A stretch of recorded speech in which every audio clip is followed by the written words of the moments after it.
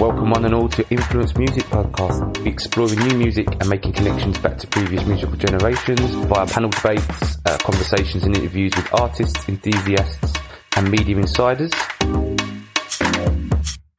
Welcome one and all to episode 5 of Influence Music Podcast. Thank you for joining us once again. It's mad how quickly it's gone, 5 episodes. So if you've listened to any of our previous episodes, I hope you've enjoyed them. And if you're a newcomer, I hope you enjoyed and reverse back onto the previous episodes to see what we're all about.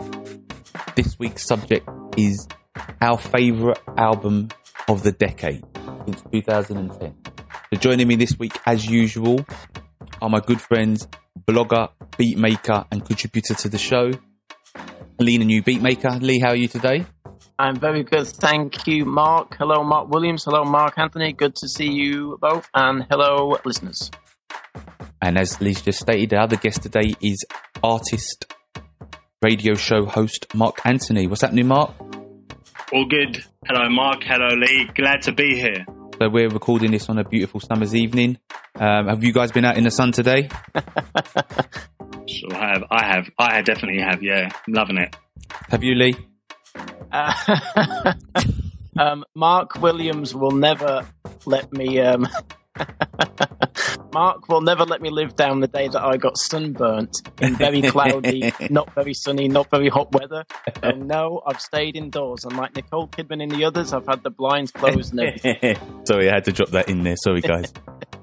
So yeah, today we are going to be discussing our favourite albums of the decade. This was really hard, actually. It was very difficult to pick an album. I just picked one personally that I was passionate about, that kind of led me down a different kind of musical avenue. I don't know how you guys did it, but let's just let everybody know what our picks are. My pick is Kate Renata's 99.9%. You guys? Humans by the Gorillaz. To Pimp a Butterfly by Kendrick Lamar. 3 special and iconic albums there. So I suppose I'll go first with why I picked my album. The first and foremost, I knew about Kate Renata as a producer. I'm going to be honest with you, I was a bit late to the album. So to a personal friend, Nathan Bajawa, big shout out to you, because he notified me once the album was out and said, Mark, you need to get on this. And from the very first moment I'm listening to it, I was a massive fan. So there's a bit of a kind of background to Kate Renata as a producer.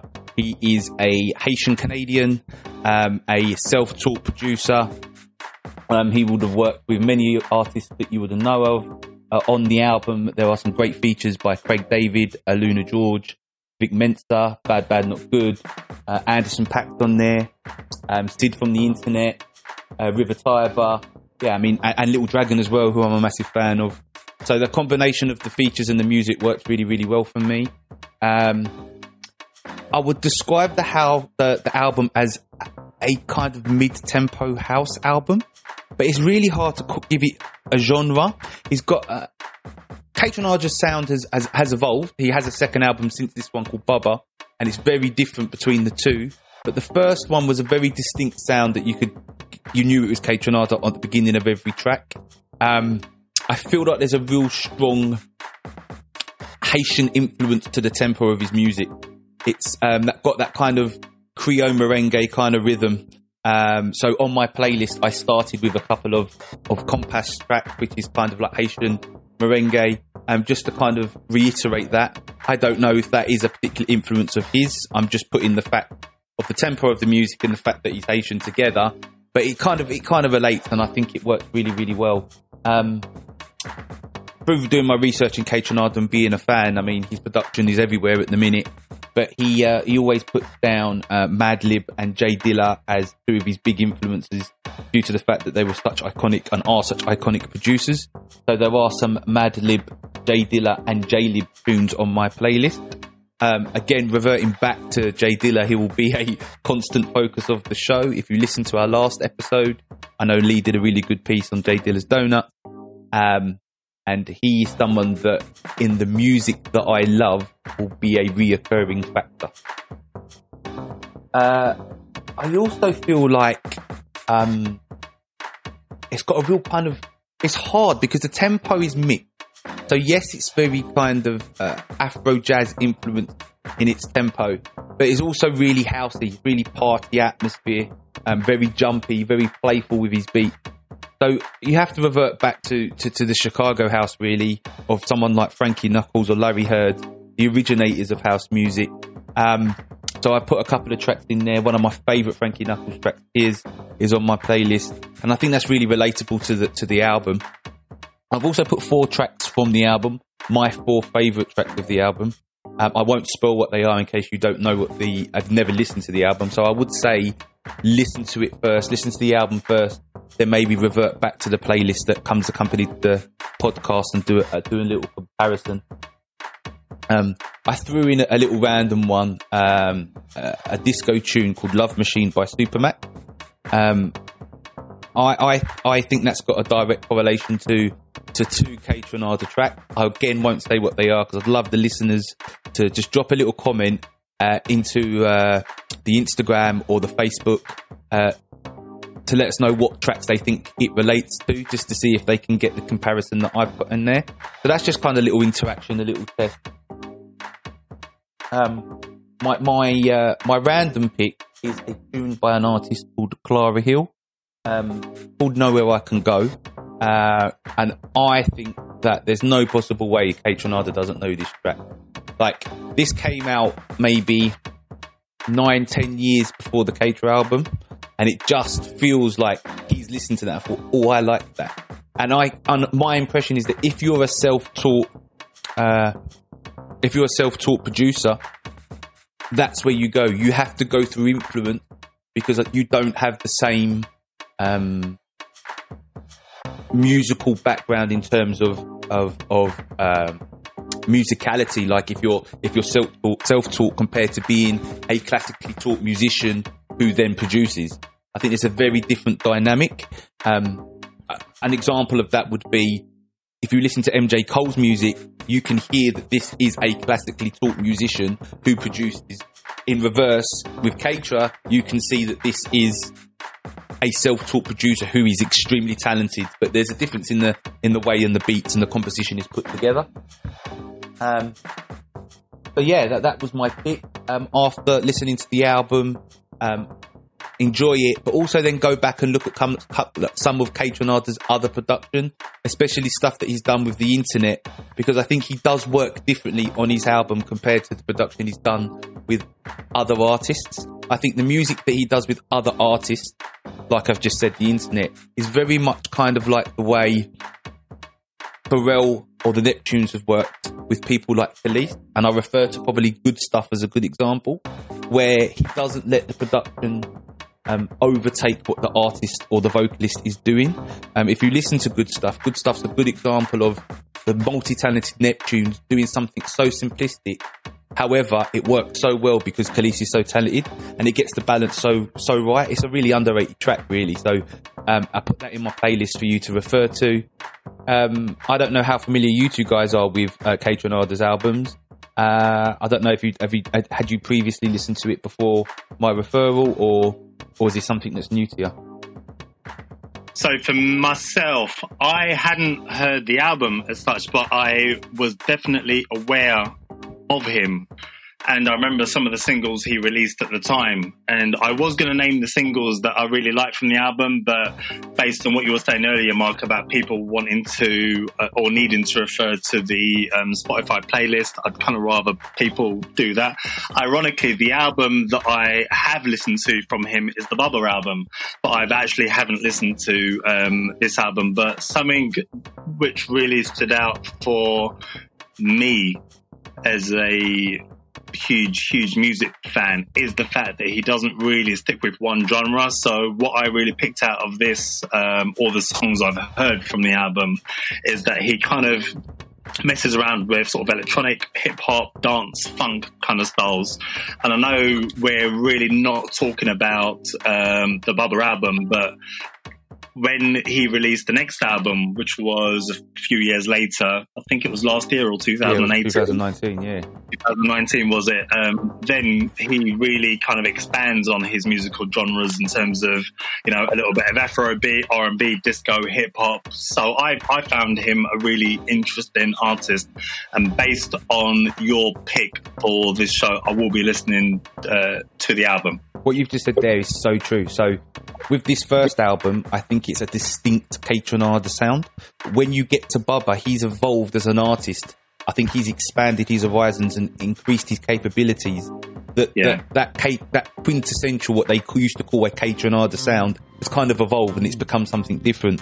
So I totally agree with what you've just said there. Yeah, totally agree with those points. Mark Williams know this, and Mark Anthony, just to reiterate, I refer to myself and my musical tastes as being, I think they're quite broad. In that broadness, maybe my understanding and knowledge of any particular style is more shallow, and Mark Williams has so eloquently explained it, and some of the influences that I didn't know myself, because Mark knows various types of music, the merengues and things that are I know the name, but I have to hold my hand up and say it goes outside of my remit. But thank you, Mark Williams, for bringing these things to light and sending me down those avenues to check out. But as far as my own experiences with Kaytranada, Mark Williams, as you know, I don't want to advertise things outside of influence too much, but back when I was more on my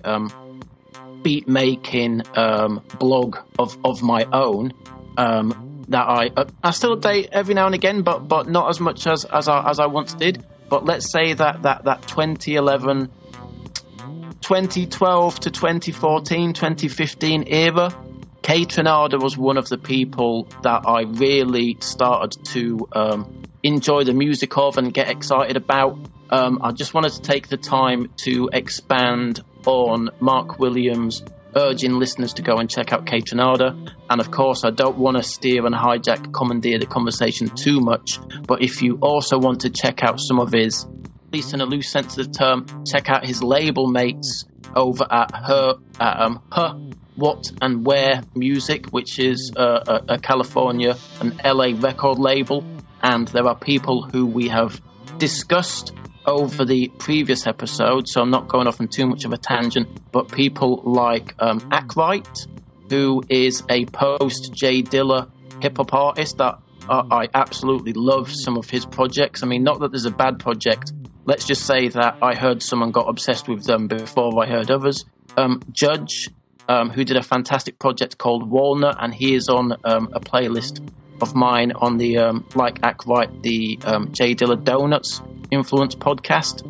Obliv, and I hope I'm saying the name right. You know when you see a name and you don't hear it said out loud. But Obliv is an amazing artist. Taku, who did 50 Days for Dilla Volume 1. And I think what you're hearing is how Her What and Where and Kaytranada, in my lazy way of wording it, has a fantastic intersection of house music and hip hop in a way. And, you know, again, I think we were both fans of tunes back in the day, like Turn Up the Bass by Tyrese, and I really like that whole kind of hip house movement of the 80s. I'm showing my age, but Kaytranada is far from a 1980s hip house throwback. I think people like Kaytranada, even Disclosure, where it's kind of like you can tell that they've got one ear on Masters at Work, one ear on J Dilla, another ear which makes them sound like they've got 3 ears. But you know what I'm trying to say. That's a really good point, because actually the album came out on XL Recording. Yes. XL was one of those, it's a British-based label, not a big American one. Started in like the late 80s, in like 89, and we know them for putting out music by people like Daily Bank, Fast, FK, Mia, Prodigy, Radiohead, Sampha, Tyler the Creator, which is all that kind of creative out there. Let's see what your influence is. Artistic freedom kind of thing, which I think it falls into the remit of the album as well. So Yeah, very good point. What I really got introduced to Kate Renada through was his remixes, and I think this is where Mark Williams says about the Kate Renada sound. Janet Jackson, the If remix, or the Teedra Moses one. Teedra Moses, This Be Your Girl. Aluna George, Kaleidoscope Love, which is an absolute banger. So when the album came out, I liked the fact that it was enough of what I thought of as a Kate Renada sound to satisfy, but also developing and taking risks. And there still ain't a goddamn thing you can tell me. That video's so sick though as well. I love that video. Yeah, Kate Renada directed it as well. Don't I look like a pharaoh? Yeah, it's dope. It is dope. My track of the album isn't that one, it's the one with River Tiber though. I love that tune. Can't remember what it's called though off the top of my head, but I do love it. Hey Mark Williams, what did you think when Got It Good, which I'd heard as a beat long before? Oh, I tell you what it was. Instrumental Hip Hop Is Dead by Kate Renada. Yeah. What do you think of that album? What do you think of that project? What do you think of that beginning? That sounds like a spaceship. And then it's got the Master P. There was before 99.9%. I believe there's 2 Kate Renada albums. There's 2 previous albums, and I kind of feel like there's an evolution on every album. Like he kind of is always evolving and developing. I won't say his sound, just his ability. Like that's what happens when you're a DJ / self-taught producer. Like it's a constant movement. But going back to Got It Good, do you know when I first heard it, and I was like, I know that voice. Who's that? I know that voice. Like who's that vocal?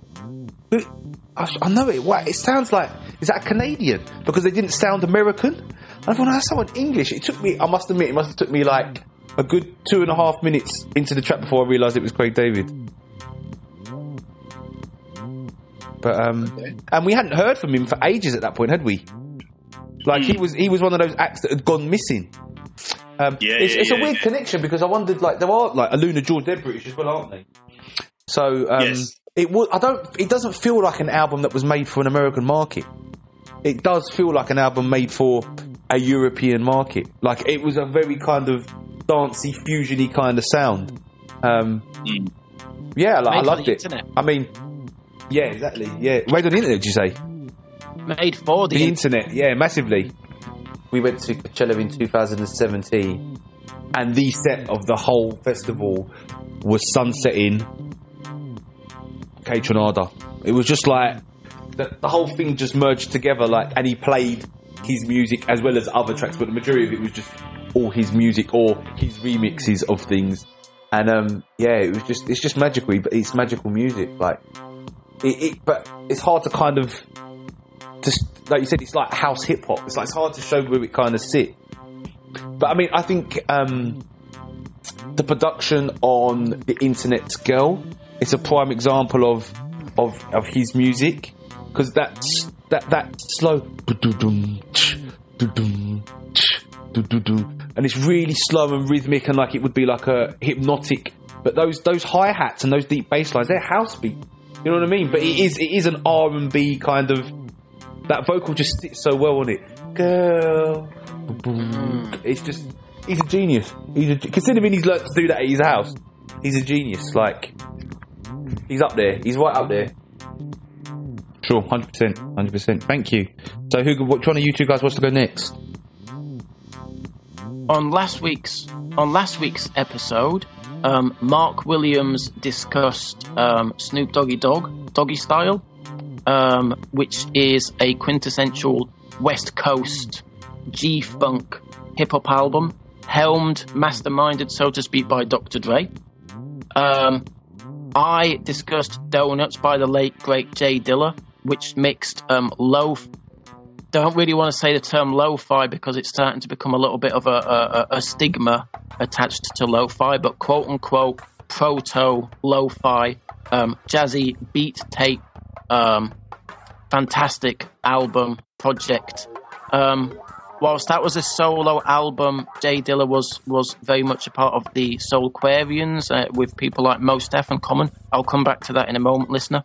And Mark Anthony talked about an album that we'd both slept on a little bit, which was Diggable Planets, which incorporated and made fantastic use of all these classic jazz records, and in an effortless style celebrated the black experience and black consciousness and black thought.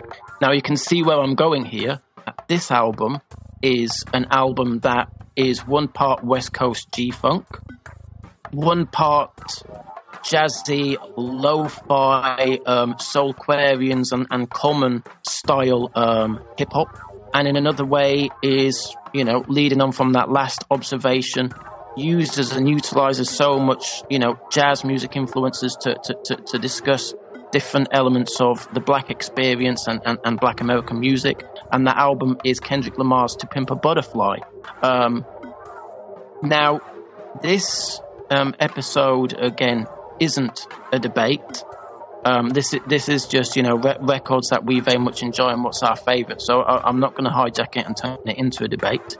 However, I would say that this is my favourite album of the past 10 years.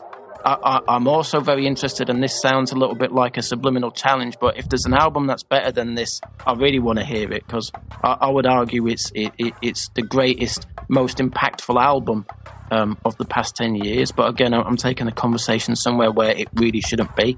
Now, Mark Williams, I have to confess, I completely flipped my playlist at the last minute. So again, I'll try not to and too much. But when Mark Williams first posited this question to us a few weeks, when was it? Was it about March time? Yeah, it was about 2 months ago, wasn't it? Yeah, 8 weeks ago. So I congratulated myself on putting together a playlist that was half To Pimp a Butterfly and half Like Water for Chocolate by Common, which is an album that came out, I believe, in the year 2000.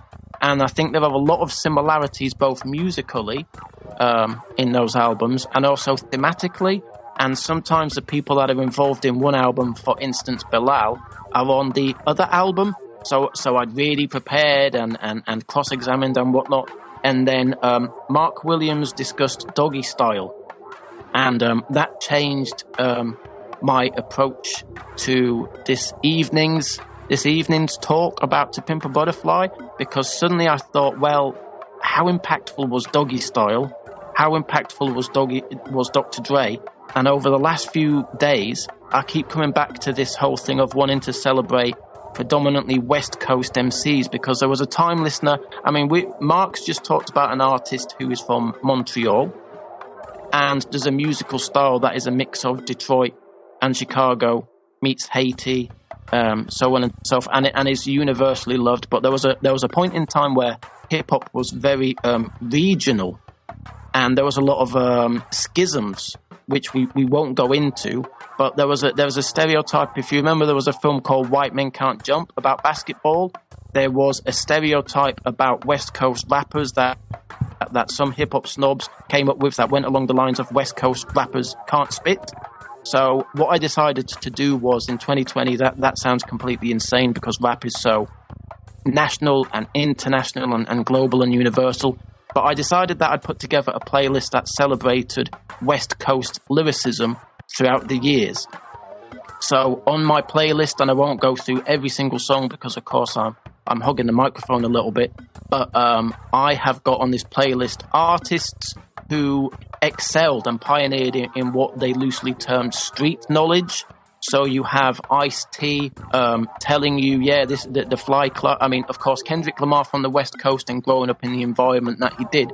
You can hear on To Pimp a Butterfly him talking about the LA life and the highs and lows of it. Back in about 87, 88, Ice-T was talking about, yes, it's sunny and it's glamorous, and if you make money as a hustler, it looks good, but at the same time, you can go to jail, you can end up strung out, and so on and so forth. So we've got songs exploring the highs and lows from people like Ice-T. West Coast G-Funk has been on my mind ever since Mark put Doggy Style back in my head. So one of the tracks on the playlist is by a group who, along with Dr. Dre, People talk about being pioneers of the West Coast G-Funk sound, the synth sounds, and the George Clintons and the Roger Troutman style vocal effects. They are a group called Above the Law, represented here with their track Black Superman. There was a stereotype of every West Coast rapper as a gangster rapper, and a gangster rapper sounds like this, and a gangster rapper can't spit and be intellectual at the same time, and all this type of silliness, and artists like Above the Law showed that not to be the case. Also on here are artists like Paris, who was an Oakland rapper who was one part Black Panther, one part Nation of Islam, and he rapped over these heavy bass, heavy up-tempo instrumentals, and I always likened him to a West Coast Rakim. He had a stoic kind of flow. He was very poetical. He was very political, but he rode a beat like nobody's business. Speaking of Rakim, he is on here alongside Guru and DJ Premier on a remix of Militia, which they are joined by another West Coast stalwart of WC or Dub C. Again, showing that we're even in the middle of this so-called East Coast, West Coast schism. There were rappers going, look, we're all on the same side. There's also music by people like Sophia, Souls of Mischief, who Mark Williams talked about in a previous episode. Rappers that were able to take a jazzy element of people like A Tribe Called Quest and show that West Coast rappers can rap their arses off. This playlist of mine isn't for the faint of heart. There's tracks on here by Ice Cube and Ras Kass, which may even the most liberal of listeners may find hard to swallow some of the opinions put forward. But I think that's the case on records like To Pimp a Butterfly too. And you know, music, especially American music and rap music, has held a mirror up to some parts of American society. So I'm just putting that out there. And right at the end, like I say, a lot of the playlist is West Coast lyricist heavy. But right at the end, I did make a nod to the album that I was going to base my monologue around, which was Common's Like Water for Chocolate, a song for Asada. Which is, of course, going through the life of Assata Shakur. Listen to that song, and then go and listen to Mortal Man by Kendrick Lamar, where at the end there is an interview with of course, Tupac Shakur. So bear in mind, listeners, that what I'm trying to do is I'm trying to angle or inveigle another show where I can talk about Common's Like Water for Chocolate and the bookmark it with To Pimp a Butterfly. So it's a little bit cake and eat it too.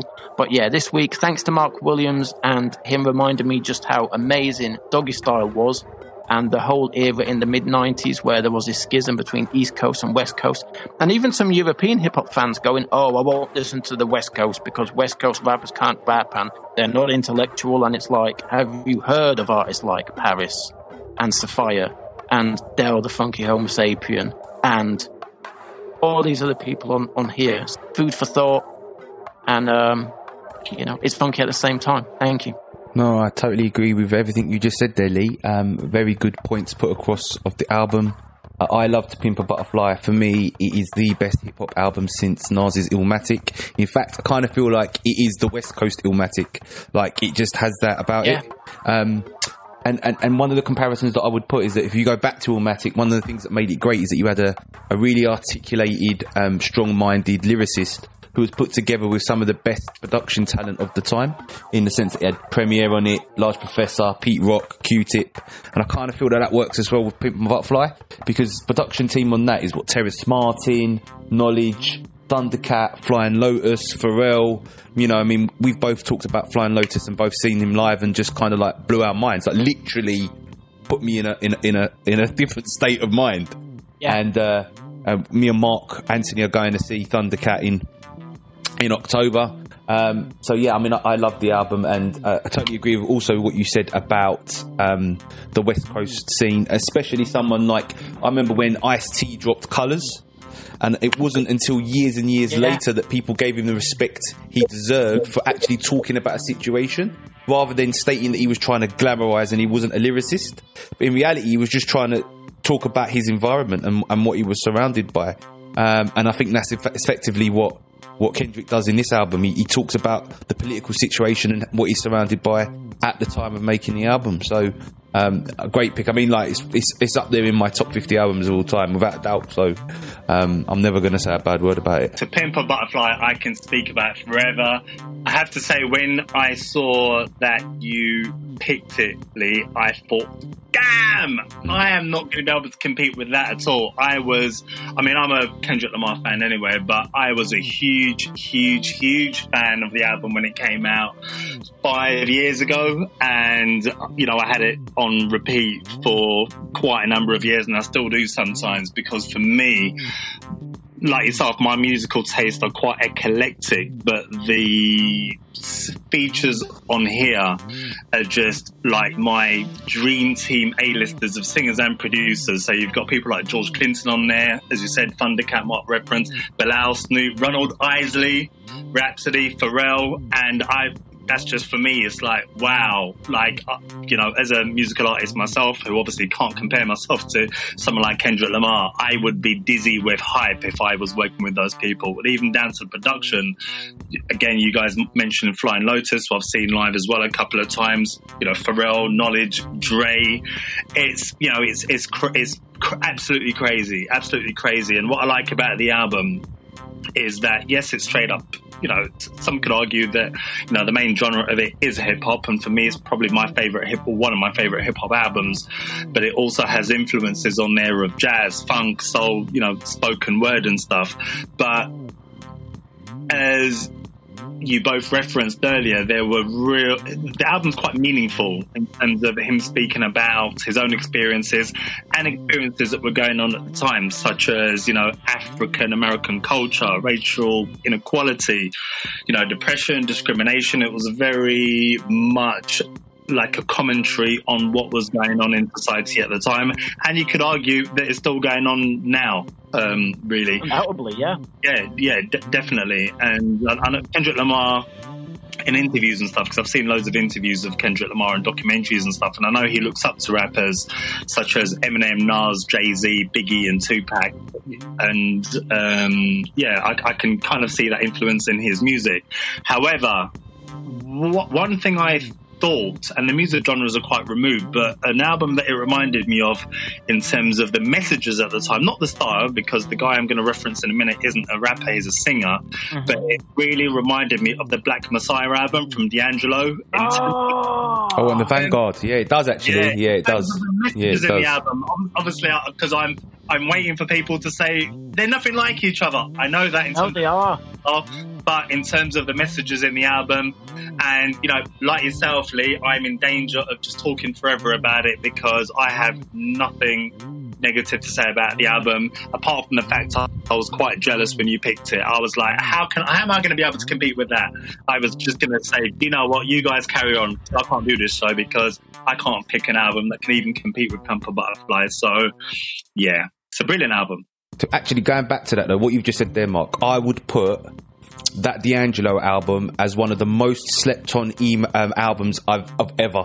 Like, I don't understand it. Like, I never really understood why people didn't get it. Yeah. Oh, such a great album. And you're right. In my mind, it was underrated and a bit slept on, and quite slept on, if I'm being honest. But listening to Pimp a Butterfly, it's always reminded me of the messages within the Black Messiah album. But yeah, great pick. But the big difference from what we've had from previous West Coast rappers is that this album, for us as Brits, is relatable, because there's less in the album about gang culture and more in the album about social equality, which applies to everybody.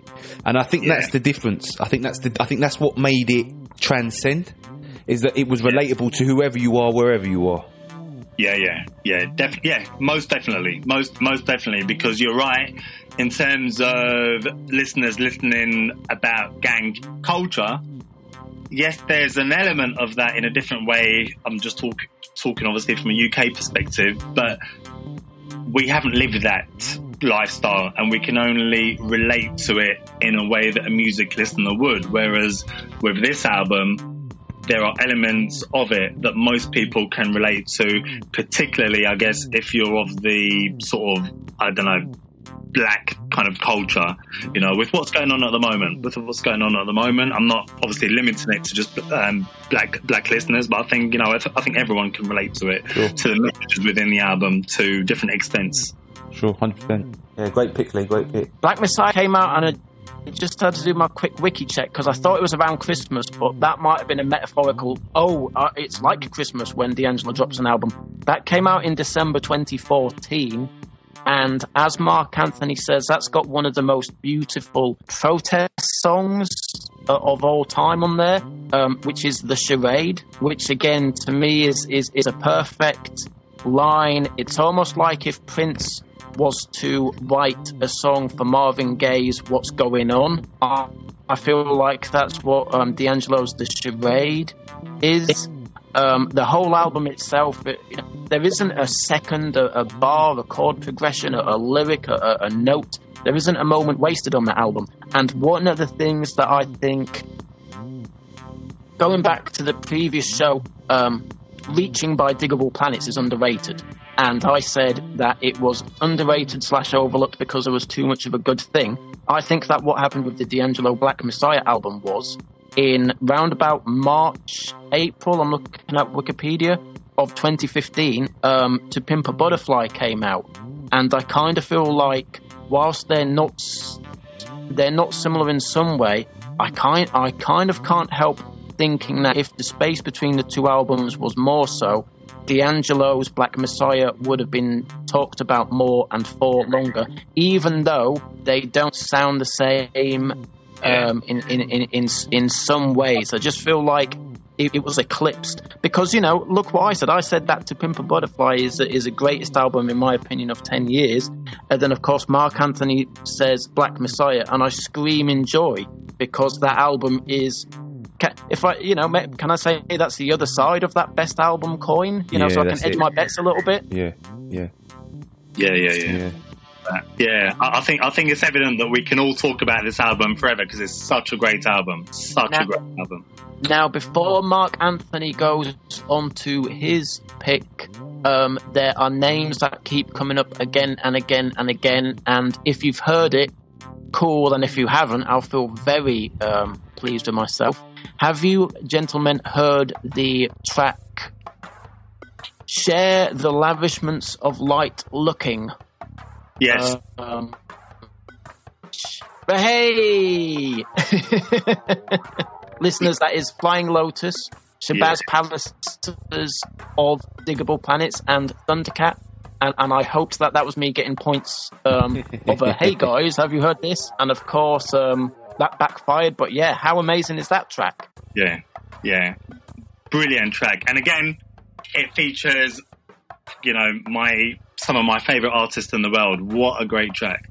Yeah, So, I'm always worried when things like that happen, though, because I always think to myself, what happens if that's a failure? Like, when you're that artistically different, trying to merge those things together, you always think to yourself, this might not work. For example, the Slaughterhouse album. You know what I mean? Yeah. But in this instance, it was genius. Yes. Yeah, no, definitely, because it's one of these things that's either going to be really, really great and live up to the expectations that you'd have. Or you're going to be gutted. Yeah. Or you're going to be gutted, which could taint your opinion of those artists, because, you know, a lot of the time you base your opinion of an artist on the last thing they released on occasions. Definitely, 100%. So, Marky Mark, what was your album pick? Humans from the Gorillaz. Now, the Gorillaz, a worldwide famous virtual band who are headed up by the animator Jamie Hewlett and Damon Albarn. I was quite late in terms of listening to the Gorillaz music because it wasn't until around 2010 I listened to a Gorillaz album, which was Plastic Beach. And what really drew me to Plastic Beach, before we obviously move on to Humans, was the diversity of the different artists on the album. So you had people... If you imagine Damon Albarn, everyone knows him as the lead singer of Blur, indie, pop, whatever it is. You know, all of a sudden he was working with artists like Kano, De La Soul, Bobby Womack, And you think to yourself, how does that work? That really doesn't work. You know, Little Dragon, Kelela. And you think that really, really shouldn't work, because obviously their music genres are very, very different to what you would associate with Damon Albarn. So I listened to the Plastic Beach album, really got into the Plastic Beach album, and I've kind of tuned into what the Gorillaz have put out since then. And then after 2010, the Gorillaz broke up, or they actively didn't work together again until 2017 when they brought out this album. So it was quite a highly anticipated album in terms of, okay, what are the Gorillaz going to bring out? And with this album, we had people like Vince Staples, Popcorn, Dram, Anthony Hamilton, De La Soul, Dana Brown, Kelela, Mavis Staples from the Staples Sisters, Pusha T, and Benjamin Clementine. So that immediately drew me to the album again, because it was one of these situations where I was just thinking, how is that going to work? And then when I looked at who was behind producing it, Twilight Tone, I thought, okay, I must listen to this. And when the album first came out, I remember not listening to the album probably for about the first few weeks for whatever reason, not consciously, but I was still thinking, all right, I must listen to the album. And then when I heard the album, I remember walking around Manchester just sort of on my own with headphones on, listening to the album, and I was quite mesmerized, because to me the album's a really, really great album, and quite an unpredictable album, because one thing I have realized with the Gorillaz is that although this album is very influenced with urban American styles, and what I mean by that is hip-hop, R&B, jazz, funk, I kind of think to myself, well, Damon Albarn's involved in this, so how is that all going to fuse? And Mark made a reference earlier about certain artists or certain styles fusing together. It will either be really great or not so great, and to me, it was a great fusion. And then after a period of time, I was lucky enough to be on part of the tour for the promotion for this album. So the Gorillaz went on a worldwide tour, and I was lucky enough to be able to do some stuff on the UK leg of it. So by the end of it, I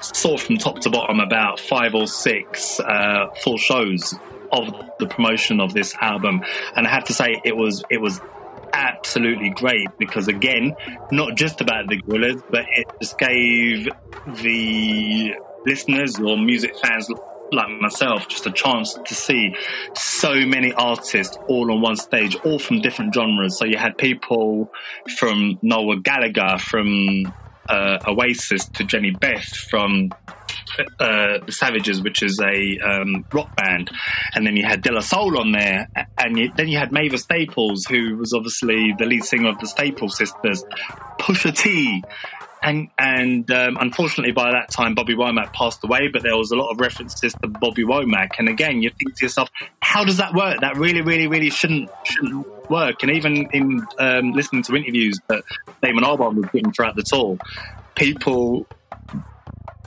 were not expecting it, because you think to yourself, well, Damon Albarn cannot get away with doing hip-hop music or working with hip-hop artists or featuring on hip-hop songs. But again, it just worked. And they were fortunate enough to have quite a lot of commercial success with the album. It got to number 2 in the UK, and it was really big worldwide. And for me, as well as talking about the album, I guess it had some good memories for myself, because as I said, I was lucky enough to be able to be on part of the tour, and it was great. I wouldn't say it had quite the artist lineup of To Pimp a Butterfly, but seeing a lot of the artists on there that were on that album or have been on past albums, to be all on one stage to perform these tracks, it was really something else. It was really, really something else, and it was really interesting hearing and seeing some kind of documentary snippets about where they recorded the album, because although the basis of the recording was in a studio in West London called Studio 13, the album was recorded in parts of America, or parts of Europe and Jamaica, and it was just a really, really odd but great collaboration in my eyes, and I still listen to some tracks from the album now. So that's my pick. To Pimp a Butterfly was a great album, but Humans is also a great album in my view. And I will leave the floor open for you guys. So I'm going to talk about this now because this album made me fall in love with the Gorillaz again.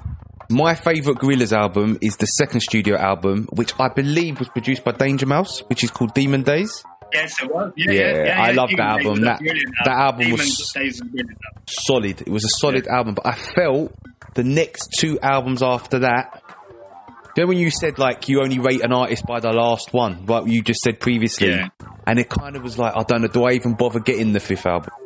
But because it had the features on it of the kind of talent at the time, Vince Staples, De La Soul, Danny Brown, Pusha T, Dram, it made me get it. And obviously, so, you know, the way we consume music's different.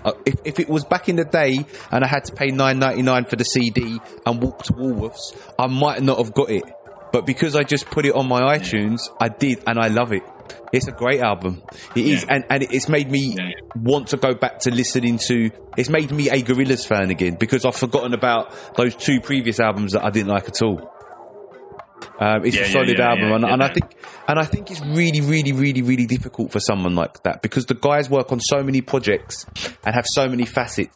Blur, Gorillaz, Good, the Bad, the Queen. Good, the Bad, the Queen. Exactly. So you're always trying to do something different artistically, and I think that's just the nature of the beast. So no, good album, great album. Everyone should listen to it. I think it's a great album. And I even forgot to mention Grace Jones. Grace Jones is on the album as well. Slave to the rhythm. Sorry, I got carried away. No, great album. It really brings back, I mean, I'm probably being a bit selfish and talking from a personal experience, but it really brings back great memories for myself as well. But absolutely great album. And what a funny memory it kind of brings back. It might be funny to myself and not anyone else, but I remember being in Manchester with the boys and waking up the next morning needing some breakfast in Manchester, hungover, and all of my mates were just sleeping in their hotel beds, and I thought, you know what, I'm going to go out myself and just walking around the city, I'm just going to listen to the album. And by the end of it, I was just like, wow, okay. And I kind of went missing for about an hour and a half, just walking the streets of Manchester, the album, and falling in love with the album. And similar to yourself, Mark, the last album, I mean, I did get into the Plastic Beach album, but Demon Days, I absolutely love the album. I still listen to that sometimes now. What a great album that featured again some of my favorite artists such as Roots and Maneuver and Martina Topley Bird. It kind of made me really get into the Gorillaz again after not listening to an album of theirs since Plastic Beach. So, great pick. Lee, I don't know if you've had a chance to listen to the album at all. Well, I'm kicking myself because I've been one of those people who know the popular crossover, shall we say, hits of the Gorillaz, and I've always loved them. But by and large, I've kind of slept on them. But yeah, I mean, I've always appreciated artists who have a genuine, not just in music, but this is a music podcast. I've always appreciated artists who have that genuine love of various musical styles and are able to weave together musical projects and collaborate in a way that I think it's clear sometimes where some artists can be going for the biggest, oh, I'm a pop act and I want to appeal to this or that market, so which rapper is big this month? Okay, I'll get them on my single. Hey, look, and vice versa. Oh, I'm a big rapper, and now what I need to do is I need to cross over with this rock band and and you know, you get that gut reaction that something is off, and whether it's a record label trying to cross promote or the artist is kind of jumping the shark, so to speak. I think you can feel that, but I think you can also feel in certain albums. I'm thinking of albums like I'm thinking of albums like Prince Paul and Gorillaz member or Gorillaz affiliate Dan the Automator, where they did projects under the fantastic name Handsome Boy Modeling School, and they did two albums. I think they did 2 albums, and the first one was called Words to the Effect of "So How's Your Girlfriend?" And that album had people from Atari Teenage Riot through to LP, through to the lady from Moloko. If one of you guys can remind me what the lady from Moloko is called. Thank you. So, to Roisin Murphy on a track with Jay Live. And just these albums where, I mean, again, we've said it before, what is more hip-hop than taking things from different quote-unquote cultures and different musical styles and flipping them in a different way? I mean, whether it's rocking the Kazao shades with Adidas, whether it's sampling Daryl Hall and Oates and making an anti-crack record, hip-hop has been is so postmodern. I've swallowed a dictionary. That's my new word this week. And so to have people like Damon Albarn and the rest of the Gorillaz come together and be able to weave these different musical styles together and collaborate with different people, and it's I don't know if it wasn't going to pick up on the microphone, I'd bang my head against the table, because why have I been sleeping on the Gorillaz like this? One thing I will say as well is, and I think this is an excuse just so I can wrap the line, but did you say that it was produced by Twilight Tone? Is that the Chicago Twilight Tone, Mark Anthony? Yeah. Yes. So as in when Common said 6 deep in the Hyundai bumping Twilight Tone tapes. Yeah. Because, right, okay, yeah, okay. The Chicago talent in hip-hop has, that well has ran deep, and it is far from dry.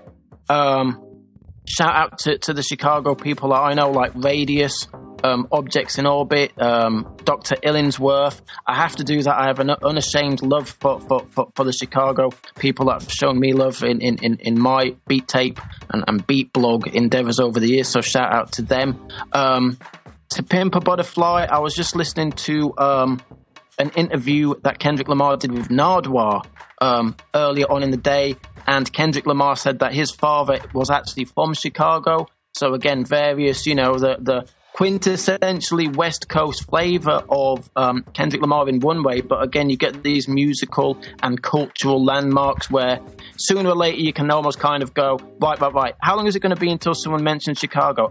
There you go. There's a Chicago influence of a mover and shaker in the background. So yeah, I will have to, tomorrow, that's it. My listening is set. I'm putting the headphones on. I'm walking around for an hour social distancing. Humans by the Gorillaz. Mark Anthony, thank you for putting me onto it. And Mark Williams, ditto. Reverting back to what you said before, though, about artists that do something for a fad. I mean, I think there was a risk of that when the Gorillaz started. But all props to all the members. Fear of? Yeah, and Damon Albarn, because he has fallen into that remit of, say, like, when Bowie decided that he was going to make soul music and got Luther as a backing singer, and you think, how's that going to work? But he was completely committed to it, and it worked. Or when Weller said, do you know what, I'm not going to do this anymore, I'm going to start a grab band called the Style Council, and did something completely different, but it worked. If you're committed to it and you're that artistically gifted, then it will work, and in this instance, it does work. It does work. Mark Anthony, how did you hook up with the Gorillaz on that tour? So I feel that we've now talked about 3 legendary albums, and now I'm about to talk about my little tiny album that I released. 2016 I released a solo album called Reckless Caution, and I was lucky enough to be able to tour it by performing at festivals in and around mainly the UK, a couple in Europe. Obviously I didn't have the status to be going worldwide with it, but I did loads of shows around the UK, which was mainly festivals and sort of music venues, and just a couple of little support act slots that were quite cool. But I met one of the Gorillaz' production team, and I got a bit of a rapport with him, and literally just through emails, etc., I cheekily said, "Oh, if you guys are looking for a support act, give me a shout." Thinking to myself, "That's not going to happen," but I'll just put it out there. For the tour, they had quite a few support acts because they took the tour around the world. It was a big worldwide tour that went on for 2 years, and then surprisingly, out of the blue, I just received an email to ask if I would be interested in just doing the UK leg of the tour. So it was just 5 days: Manchester, Birmingham, 2 in London, 1 in St Albans at the Auburn Arena, and 1 in Bournemouth. And I was just asked if I wouldn't mind doing 20 minutes. So I thought, my God, that's crazy. Of course, yeah. So I wasn't the only support act. There was quite a few support acts. Little Sims, who we referenced on one of the earlier shows, she was one of the support acts, and the biggest support act on the tour was Little Dragon. So, the other support acts in my mind were quite established. I was just some kind of newcomer with my little team of people, and yeah, it was just literally just a short 20-minute set as a support act. But I remember being accepted to do it was really, really good and really flattering and all the rest of it. But I remember in reality being backstage at the gigs being an absolute nervous wreck, because I had like a couple of people with me, but I remember looking around me backstage and you had people like De La Soul there and Noel Gallagher and obviously Damon and his team, and Twilight Zone wasn't there, but just like coming to my house, bruv. Yeah. But yeah, and in my mind there were just some really good established artists, and I felt like a fraud. I thought to myself, man, I really shouldn't be here. The excitement that seemed like weeks beforehand of doing the tour turned to fear, because I was just thinking, there are thousands of people that are gonna either really hate me and just be like booing me, or it will go okay. And luckily, I'm glad to say that it went okay. I remember someone saying to me they went to see you perform, and you came out and you looked a little bit nervous, but you went full Bernie Mac and said, "I ain't scared you, motherfuckers." Oh yeah, I did. I remember, because I'm quite a laid back person in myself, and I ain't no extrovert. My musical kind of world in my mind is just leave me in my studio and I'm fine. I will be in my studio, record and all the rest of it, but I'm not a natural extrovert, so having to like kind of switch on to this AKA performer type person, where like behind the scenes I'm kind of like shaking, but I'm just trying to give it some. That's kind of what I do, really. But I was an absolute nervous wreck. I remember before going on each occasion, I was just thinking, what am I doing here? I'm not in the same league as a lot of these other musicians be with. But yeah, that was just my kind of one-off 2017 experience. That was cool. It's mad because I remember going to a gig at the Roundhouse. I remember the gig that I went to go and see Lenny Kravitz as part of the Apple Music Festival, and the warm-up act was a band called Wolf Alice, who are now like a well-established band. But at the time, I remember this girl walking out. I thought to myself, "Oh my God, she looks scared." Like, she legitimately looked scared until she strummed that first note, and then that was it. Like, once that was it, you were just like, "Wow!" Like, blew me away. It was like, "Wow!" Actually, I think I kind of enjoyed that more than I did the Kravitz gig. Like, it was such a good performance, and the transition from sort of walking on the stage looking so nervous to then I'm here now, I've got to do this.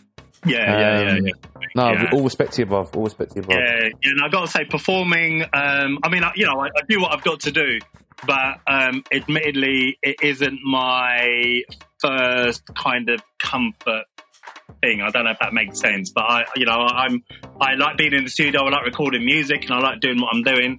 But when it comes to kind of going out on stage, I have to really psych myself up into being this different person, because I'm just not an extrovert. I'm not the sort of person that could just kind of walk around like, watch me. You know, I'd much prefer to just, you know, even going, I mean, probably more so for you, Mark Williams, even probably going out, you know, within our little group, we've got the louder characters and the ones that are a little bit kind of like a bit more laid back. It's kind of that sort of thing. I'll happily kind of blend in the background and mingle in my own way rather than going in a club or a bar and being like, yeah, I'm here kind of thing. Yeah.